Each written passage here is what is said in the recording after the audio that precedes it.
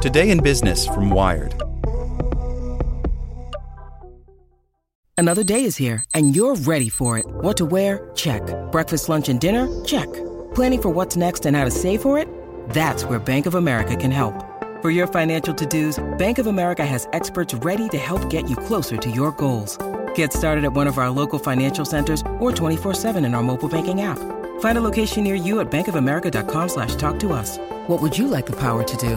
Mobile banking requires downloading the app and is only available for select devices. Message and data rates may apply. Bank of America N.A., member FDIC. This podcast is sponsored by Ramp. Are you the decision maker in your company? Consider this. For the first time in decades, there's a better option for a corporate card and spend management platform. Meet Ramp, the only corporate card and spend management system designed to help you spend less money so you can make more. Most corporate credit cards offer points as incentives, but those points amount to less than their worth in real cash value. Ramp's business cards offer you cash back, real money in your pocket. Plus, you control who spends what with each vendor. And Ramp's software collects and verifies receipts automatically, which means you'll stop wasteful spending and close your books in hours instead of days. Businesses that use Ramp add up to 5% to their bottom line the first year. If you're a decision maker, adding Ramp could be one of the best decisions you've ever made.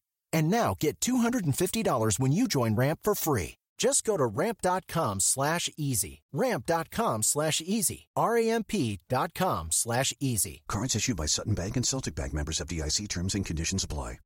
Amazon just got banned from the EU Parliament. In an interview with Wired, the politician behind the ban hits out at Amazon for being evasive about working conditions in its warehouses. By Morgan Meeker. Amazon has become the second company ever to have its lobbyists banned from the European Parliament, amid accusations the company does not take the institution seriously. The ban, which means the 14 Amazon employees who had access to the European Parliament can no longer enter the building without an invitation, follows the company's decision not to attend a January hearing about working conditions inside its fulfillment centers. In December, Amazon also rejected MEPs, members of European Parliament, requests to tour its fulfillment centers, citing how busy they were over the Christmas period. This is not a serious way to treat the European Parliament, says Dragoș Pușlaru, a Romanian MEP and chair of the Parliament's Committee on Employment and Social Affairs, who formally requested the ban. We are representing 500 million citizens, and it is not a joke. You cannot just say that your senior representatives are not available when the Parliament is asking you. Companies originating outside Europe should take the EU Parliament as seriously as the US Congress, he adds. The European Parliament is not holding grudges, he says. This is about us requesting to be respected as an institution. The row has erupted as concerns about working conditions in Amazon fulfillment centers are mounting in Europe. In January, the French Data Protection Authority fined Amazon 32 million euros, or $34 million, for operating what is called an excessively intrusive system for monitoring employee activity. In November, Amazon workers in Germany and Italy walked off the job on Black Friday to demand better pay and working conditions. Amazon says it has 150,000 employees within the EU. The fact that Amazon refuses to come and present their arguments whenever we call them is worrying, says Pușlaru. This is not my subjective opinion. This is based on how the Parliament should work. Pușlaru first requested Amazon's lobbying permits be revoked in a February 6 letter sent to the Parliament's president, following Amazon's January no-show. This issue extends beyond disrespect for the European Parliament. It concerns the well-being, fundamental rights, and working conditions of hundreds of thousands of Europeans working in Amazon warehouses, he said in that letter. It is unreasonable for Amazon to lobby MEPs while denying them the right to probe the company's labor practices, the letter added. The idea to ban Amazon's lobbyists had been around since 2021, when the company first rejected a European Parliament invite to attend another hearing on working conditions, says Pușlaru. But following his February letter, the European Parliament confirmed last night that access badges for Amazon lobbyists would be revoked.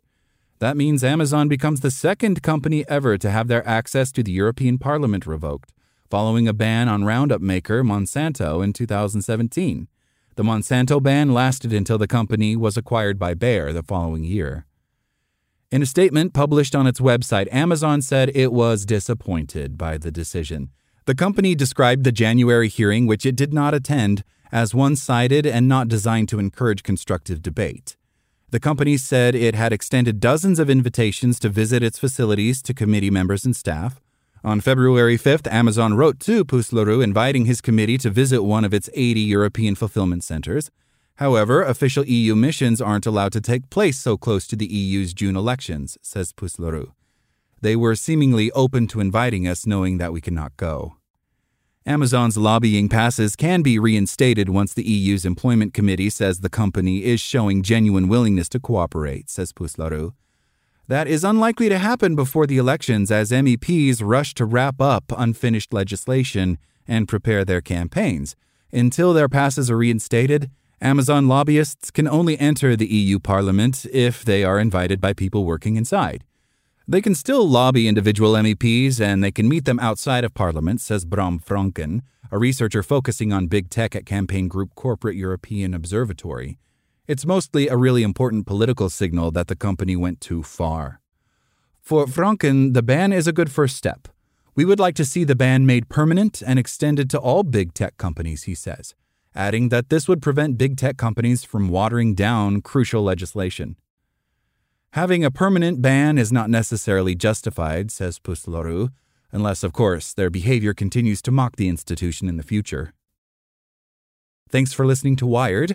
I'm Zeke Robison, and for more stories like this one, visit us at Wired.com.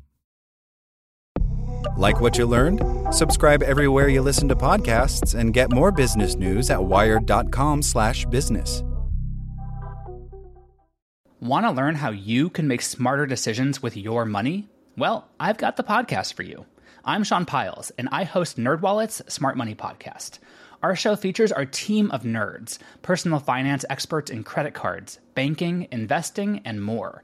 And they'll help you make the most of your money while cutting through the clutter and misinformation in today's world of personal finance. You'll get clarity on strategies to help you build your wealth, invest wisely, shop for financial products, and plan for major life events. Listen to NerdWallet's Smart Money Podcast wherever you get your podcasts.